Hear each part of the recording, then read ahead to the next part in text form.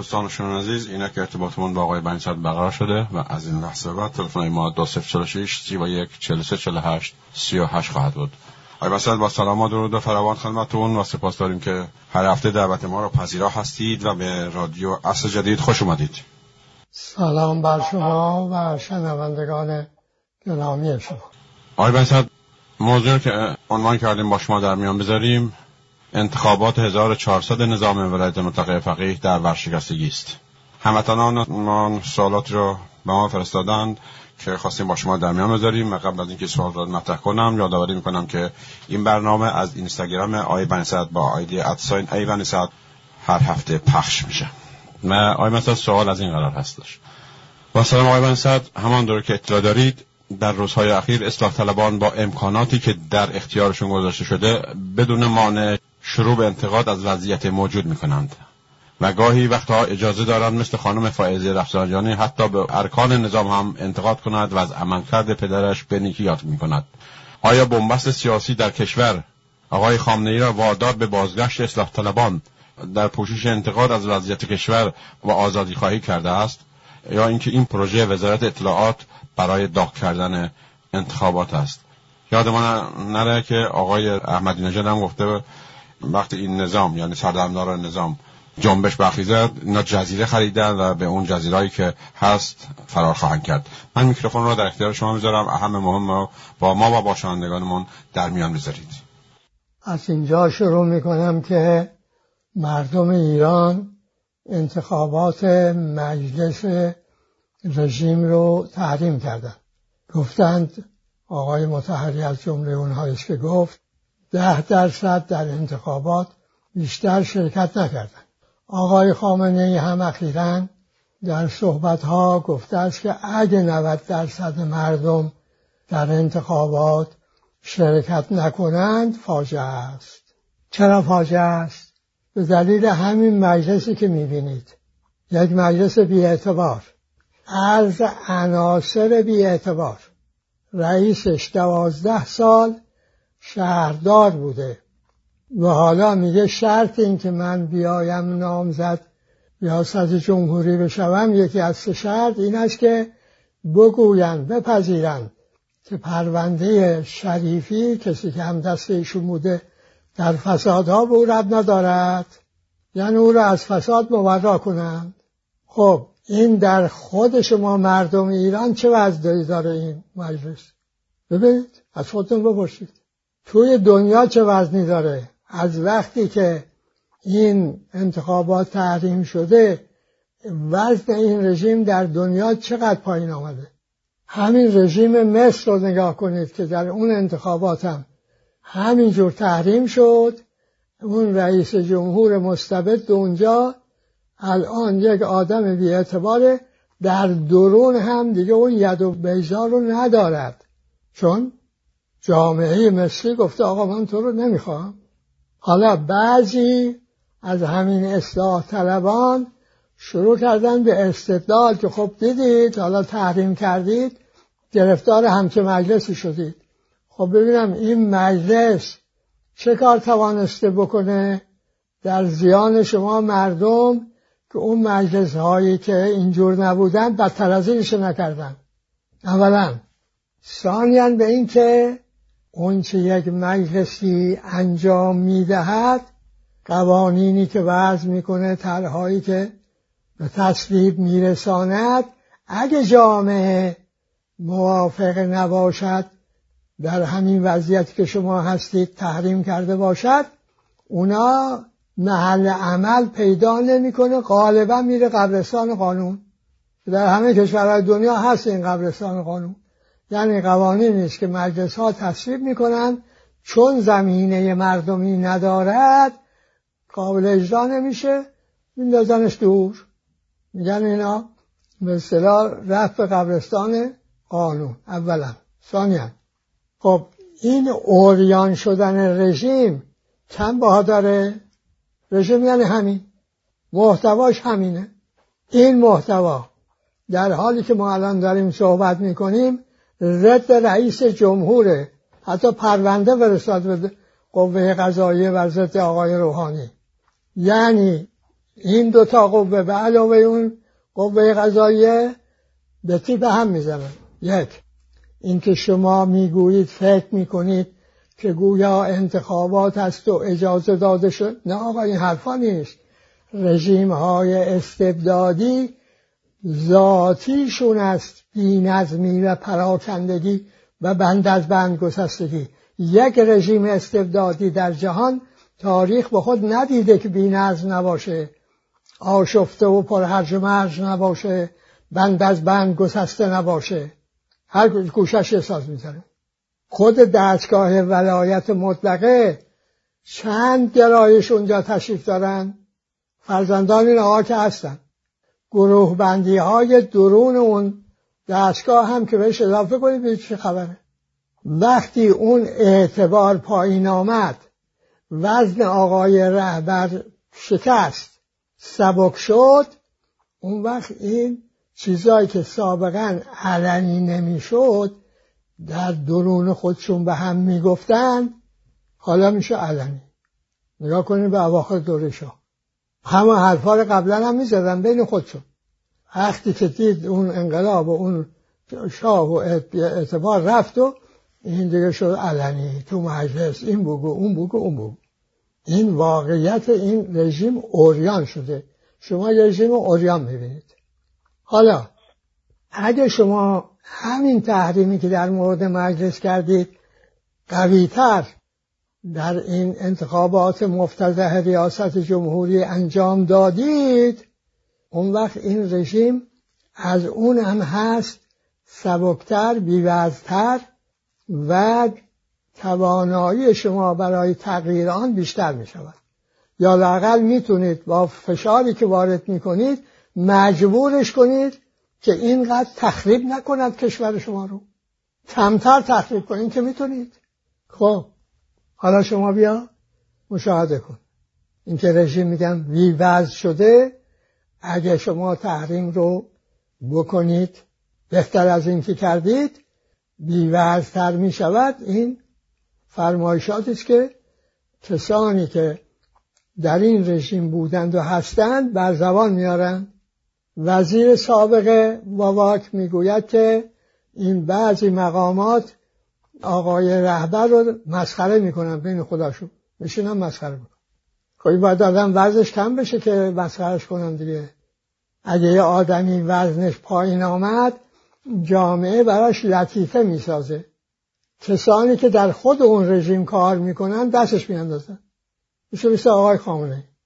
آقای احمدی نژاد میگوید اینا جزیره خریدن که او هوا که پس شد فرار کنن برن اونجا.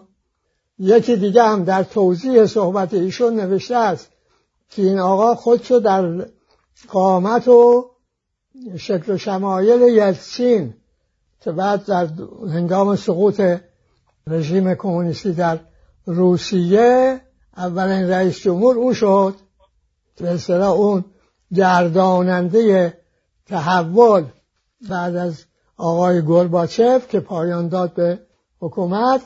این آقا تصدی کرد دولت جدید رو. پس ایشون خودشو در قامت کسی می‌بیند که این رژیم در حال فروپاشی را تصدی کنه، مثل یلتسین جانشین اون رو، به اصطلاح دولت جانشین رو ایشون تصدی کنه. ببین کار به کجا باید رسیده باشه. این آقایی که آقای خامنه‌ای گفت که فکر ایشون به او از فکر آقای هاشمی رفسنجانی به او نزدیکتره. تنهایی نیست، میگوید که به بعضیا میگوین آقا شما نامزد نشو. کی میگوید اینو؟ آقای خامنه‌ای دیگه. پس داره ایشون تعرض میکنه با آقای خامنه‌ای. آقا چه کاری تو میگی این صلاح نیست نامزد بشه، او صلاح نیست نامزد بشه. خب تا اینجا پس وضعیت رژیم اینه. به پای انتخابات و گویا این نه آقا اینا نامزد ندارن که رأی بیارن، اینا اصرارشون اینه که کمتر شرکت کنن، بلکه این آدمای مفلوکی که میخوان میکنن رئیس جمهور یکیش از صندوق بیا بیرون مثل همون مجلسه بشه. نه، این مال پاشیدگی است، بی‌نظمی ذاتی هر استبدادیه. شما مردم ایران عوضی تصور میکنید که استبداد نظم میاره. استبداد بی‌نظمی است، اگه مطلق باشه بی‌نظمی مطلقه. حالا دلایل داره که اگر یک بحث دیگر رو حتما باید بگذاریم راجع به این نظم و بی‌نظمی صحبت کنیم. شما بلکه خیالتون راحت بشه که استبداد ضد نظم، ضد رشد، عامل تخریب، این روشن و واضح بشه برای شما. خب حالا یکی از دلایل همین عوامل و دلایل بی‌نظمی و آشفتگی کدامه؟ اون اینه: وقتی نظام استبدادی است، اون کسانی میتونن تو اون کار کنن، بالا بیان که کاملا خودشون رو منطبق کنن با چی؟ با اون دو عنصر اصلی استبداد، یعنی زور و فساد. اونهایی که استعداد دارن، لیاقت دارن، اونها قوه ابتکارشون رو به کار میاندازن، استعدادشون رو به کار میاندازن، نمیتونن انطباق پیدا کنن. پس اون نظام اونها رو پس میزنه، بیرون میکنه. نگاه کنید دیگه، از اول انقلاب نگاه کنید چه استعدادهایی با سقوط رژیم وارد عمل شدن. الان نامزدهای ریاست جمهوری چه کسانی هستن؟ این که اون با استعدادها تصفیه شدن، از بین رانده شدن، بعضیاشون کشته شدن، حالا آمده بی استعداد، همینجور مرتب بی استعداد ترها آمدن جانشین شدن، کسانی که کاملا میتونن خودشون با زور و فساد تطبیق بدن. از راه اتفاق نیست این همه پاسدار نامزد شده، که اینا نماد عقل و درایت و علم و دانش و کفایت که نیستند، اینها تجسمهای زور هستند که نمیتونه از فساد جدایی پیدا کنه. الان غیر پاسدار یک نامزد، احتمالاً دوتا، یک آقای مطهریه، اگر تصویب بکنن که نمی کنن، ایشون نامزد غیر پاسداره. بلا از آقای لاریجانی بگیر تا آقای دهقان و آقای همین رئیس مجلس قالیباف، همه پاسدارن. برای این شخصیت های سیاسی دانشگاهی اینا کجا رفتن؟ شما مردم بپرس، بگو چرا این رژیم به این سقوط به این حد رسیده؟ آدم ندارد. غیر از گفتم غیر آقای مطهری، یکی دیگه هم هست آقای رئیسی، قاتل تاریخی، که در یک دوره از زندگیش ایشون کارش در دادگاه انقلاب آدم کشی بوده که همکاری داشته با سپاه. الان هم یکی از به اصطلاح حامیان سپاه پاسداران این آقاست. اون ماجرای مشهد که یه دفعه ایران رو شعله‌ور کرد، در 108 به قول خودشون 110 شهر جنبش شد، قالش اینا چیدن، میخواستن ضد آقای روحانی عمل کنن، کار از دستشون خارج شد، مردم کار از دستشون خارج کردن. همین آقای رئیسی با این سپاه، با اون پدرزنش آقای علم الهدا، این دوتا. تازه این آقا رو هم میگوید آقا افطاری نزد آقای خامنه‌ای بوده، او گفته مسئله نیست شما خودتون معرفی کنید. حالا بس امروز خوندم یک فهرست دراز اظهار نظر، ما نمیدانیم آیا رهبر این حرف او زده است یا خیر، هنوز تکلیف آقای رئیسی تکلیف معین کرده نکرده که میاد یا نمیاد، اگر بیاید بقیه اصولگراها نمیآیند. ببین چقدر فلاکت است. آخه بقیه کیان؟ همون پاسداران دیگه، که کسی به من اونا رأی نمیده که. دیگه ببین اونا چه حالت مفلوکی دارن که میگن اگه ایشون بیا ما نمیایم. خب حالا این آقا رو میخوان، میگه در این صدا و سیما در هر روز یک بخش واسعی به این آقای رئیسی، تبلیغ این آقای رئیسی، آقای اون قالیباف اختصاص داره. این کار صدا و سیما. در همون حال همین صدا و سیما مشغول تخطئه حکومت روحانی است، به عنوانی که این حکومت که یه پاش تو اصلاح طلب بوده، یه پاش توی اصولگراها، بیشتر اصولگراها، کمتر اصلاح طلب، ایشون یک چیز ناموفق ورشکسته است. آقای روحانی هم میگوید اینها فیلم ها مانده روی دستشون، دارن اصطلاح خودشون رو میخورن که نکند این تحریم ها برداشته بشود. وزارت خارجه بیانیه صادر میکند که آخه این چه وکالتی است که شما به کار میبرید، چرا با این ملت اینجور رفتار میکنید و همه کار میکنید که بلکه این مذاکرات وین شکست بخورد. میگه آقای رئیسی منتظر نتیجه وینه.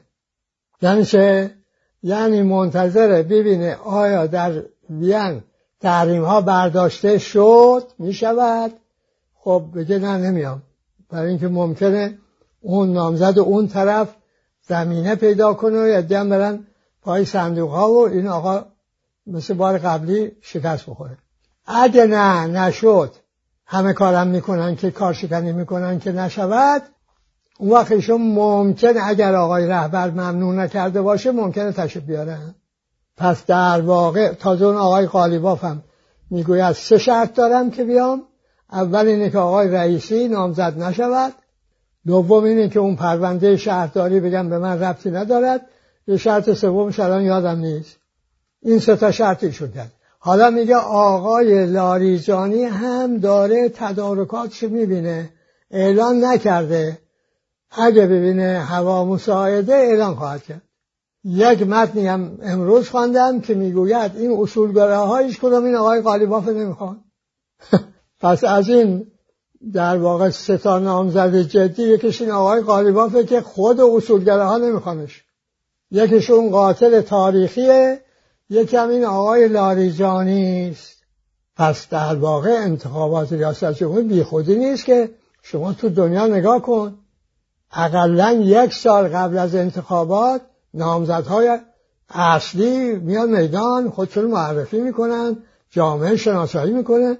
حالا 20 روز مانده به اسمنویسی، هیچ معلوم نیست کی به کیه، اصلا کی نامزده. این یعنی رژیم ورشکسته، رژیمی که آدم ندارد. 2 تا مثال تاریخی میگویم برای نسل امروز آویزه گوش کند. یکی مربوط است به، گفتم که این نظام‌های استبدادی بی‌نظمی کاملا، ویرانگری کاملا. آقای هیتلر و حزب نازی زمامدار آلمان شد. گفتن آقا این معجزه کرد. آخه با گونی می‌بردن، به اصطلاح مثلا یه مشت سبزی بخوام بخرن یه گونی اسکناس باید می‌بردن. اینقدر تورم شدید بود. تورم خوابید. راه‌های این بزرگراه‌های آلمان مال دوره هیتلره. صنایع سنگین کار افتاد، اسلحه سازی صنعت کار افتاد، همه چی. گفتن عجب نظمی برقرار شد و عجب اقتصاد آلمان رونق گرفت. آقا جنگ آغاز فرمودن، مثل جنگ آقای خمینی 100 بار بدتر، کار به شکست رسید. حالا رفته اون زیر زمین، اونجا دستور میدهد به مأمورانش که شما آلمان رو به آتش بکشید که جز زمین سوخته به دست نیروهای فاتح نیفتد. گوش به حرفش ندادن. بلا آلمان الان یک سرزمین لم یزرع بود. پس آلمان اینجوری تحویل داد، ویرانه. محبوبه خود را هم هر دو رو خودکشی کردن. گفت جنازه ما 2 تا رو آتش دادن، به زمین که زدن. این چه بر سر خودش بود، اونم بر سر آلمان بود. حالا که رفته و دیگه حالا پرونده ها رو و اینا، تازه معلوم شه عجب این هر کدام از این مأمورین این آقا خودش یه هیتلر میدیده، خودش در قلمروی اقتدار خودش اعمال قدرت میکرده، مثل که آقای هیتلر داره اعمال قدرت میکنه. حالا شما تصور بکنید این جامعه آلمانی با این همه مأمور حزبی و دولتی آقای هیتلر که هر کدوم در قلمروی خودشون اعمال قدرت میکنن با این مردم. ببین چه ترس و وحشتی این مردم رو فرا میگیره. ببین چه بی‌نظمی عمومی این کشور رو فرا گرفته بوده. یکی تابلوهای این کشور و اون کشور رو میدوسیده، انبار میکرده، یکی های آدم میکشته، یکی هر کس هر غلط میخواسته میکرد. بعد رفتن تو دادگاه نورنبرگ، اونجا محاکمه میکردن این سران نازی رو.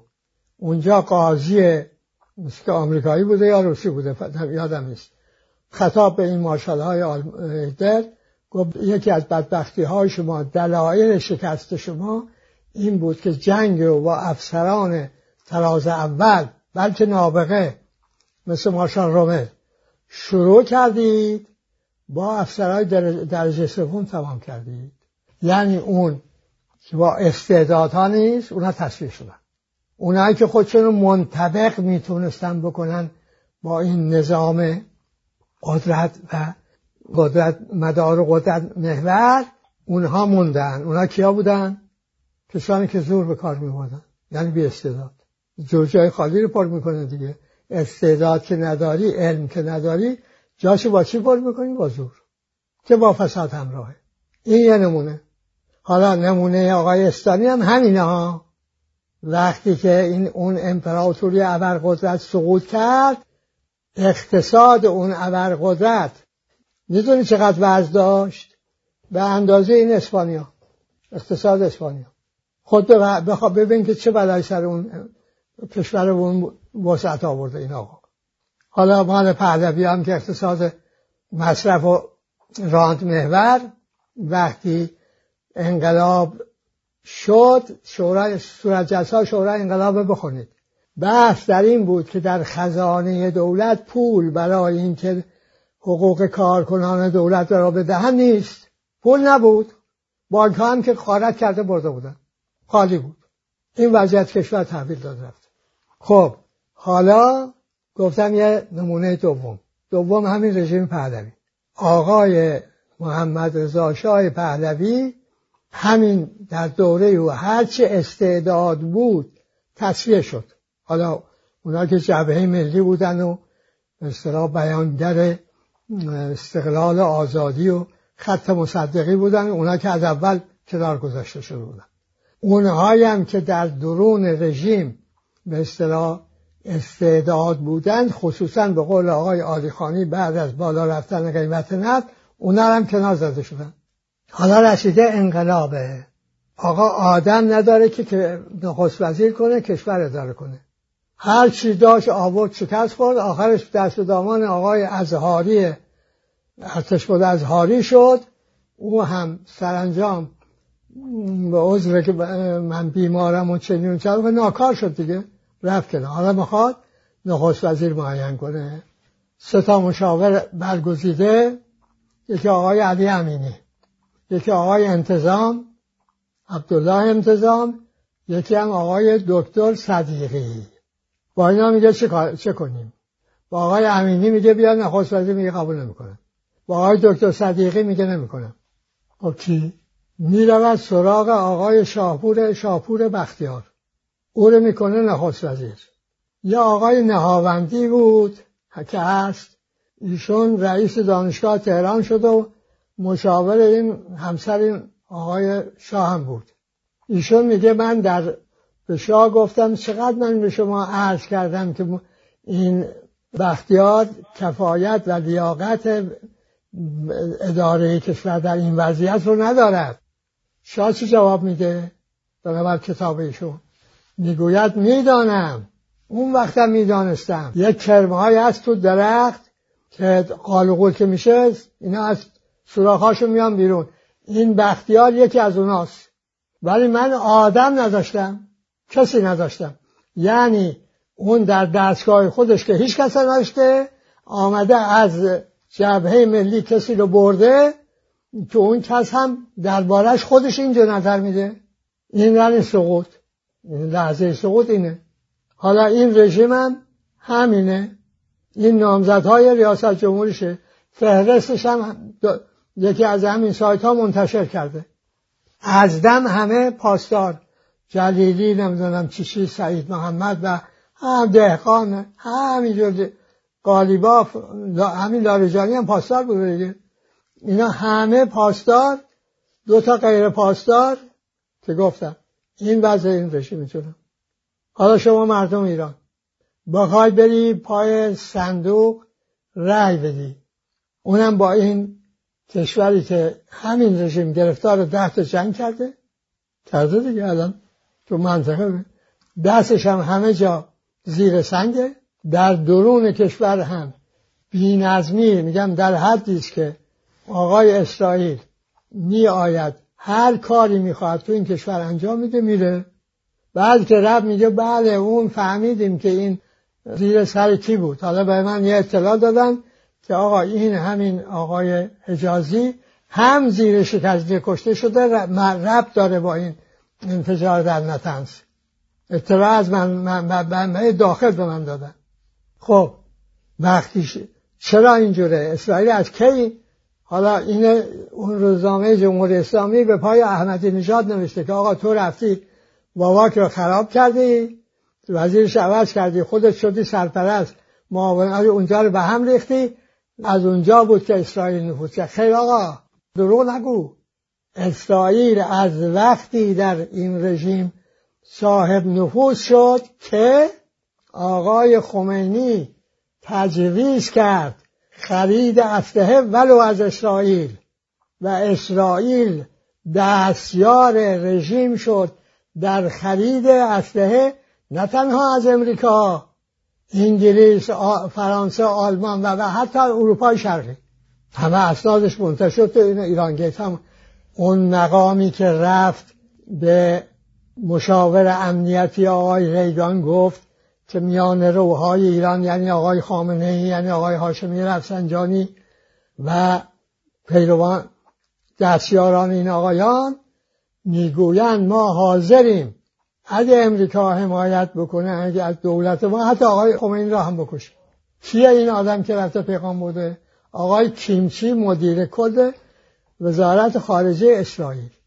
دلال‌های اسرائیل با اسم و رسم شناسایی شدن که اینها خرید اسلحه میکردن برای ایران. خب این همکاری دیگه. در همکاری چی میشه؟ معاملات انجام میگیره، افراد خریداری میشه. از اون زمان اسرائیل نفوذ پیدا کرده در این رژیم. نمیتونستم غیر از این باشه، برای اینکه این رژیم پایه داخلی نداره، دائم باید در خارج با روس و چین و امریکا و اسرائیل و عربستان و دولت سعودی اینا تعادل برقرار کنه، بتونه از اون بیرون به اصطلاح عامل فشار ایجاد کنه در درون. همین کاری که 40 ساله میکنه که شما مردم تکون نخوری، برای اینکه اگر تکون بخوری فکر میکنی کشور از بین میره، میشه افغانستان.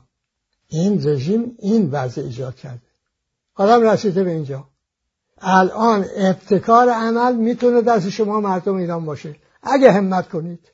امیدوارم که دانشگاهیان، دانشجویان احساس مسئولیت بکنند و ابتکار جنبش تحریم فعال، به این معنا ما ملت آزاد مستقل آزاد خود را حقوند می‌دانیم، صاحب حقوق ملی از جمله حق حاکمیت می‌دانیم و چون این انتخابات نقض حقوق ما و حق حاکمیت ماست، آن را تحریم می‌کنیم و این را به عنوان قدمی در راه تغییر اساسی برای اینکه دولت زورمدار منشأ فساد بشود دولت حق مدار. این آقای رئیسی رو تبلیغ میکنن ضد فساده، خیلی خوشمزه است. وزیر سابق همین رژیم آقای روحانی در کابینه این آقا وزیر بوده، میگوید 400 میلیارد 300 تا 400 میلیارد هزینه دور زدن تحریم ها شده. فساد ببین چند سال تحریمه، از سال دوم آقای ترامپ این تحریم رو ایشون وضع کرده، هم شدید کرد، یعنی 3 سال، حالا میگه 4 سال، ظرف 4 سال 400 میلیارد، سال 100 میلیارد. آخه این ملت که شما هستید چی داری که این همه آتش رو هستید میزنن؟ اون وقت آقا رفته از چین میخواد 400 میلیارد او بیا در ایران سرمایه گذاری کنه. آقا تو که سرمایه خودتو داری آتش میزنی که. شاد و پیروز باشید.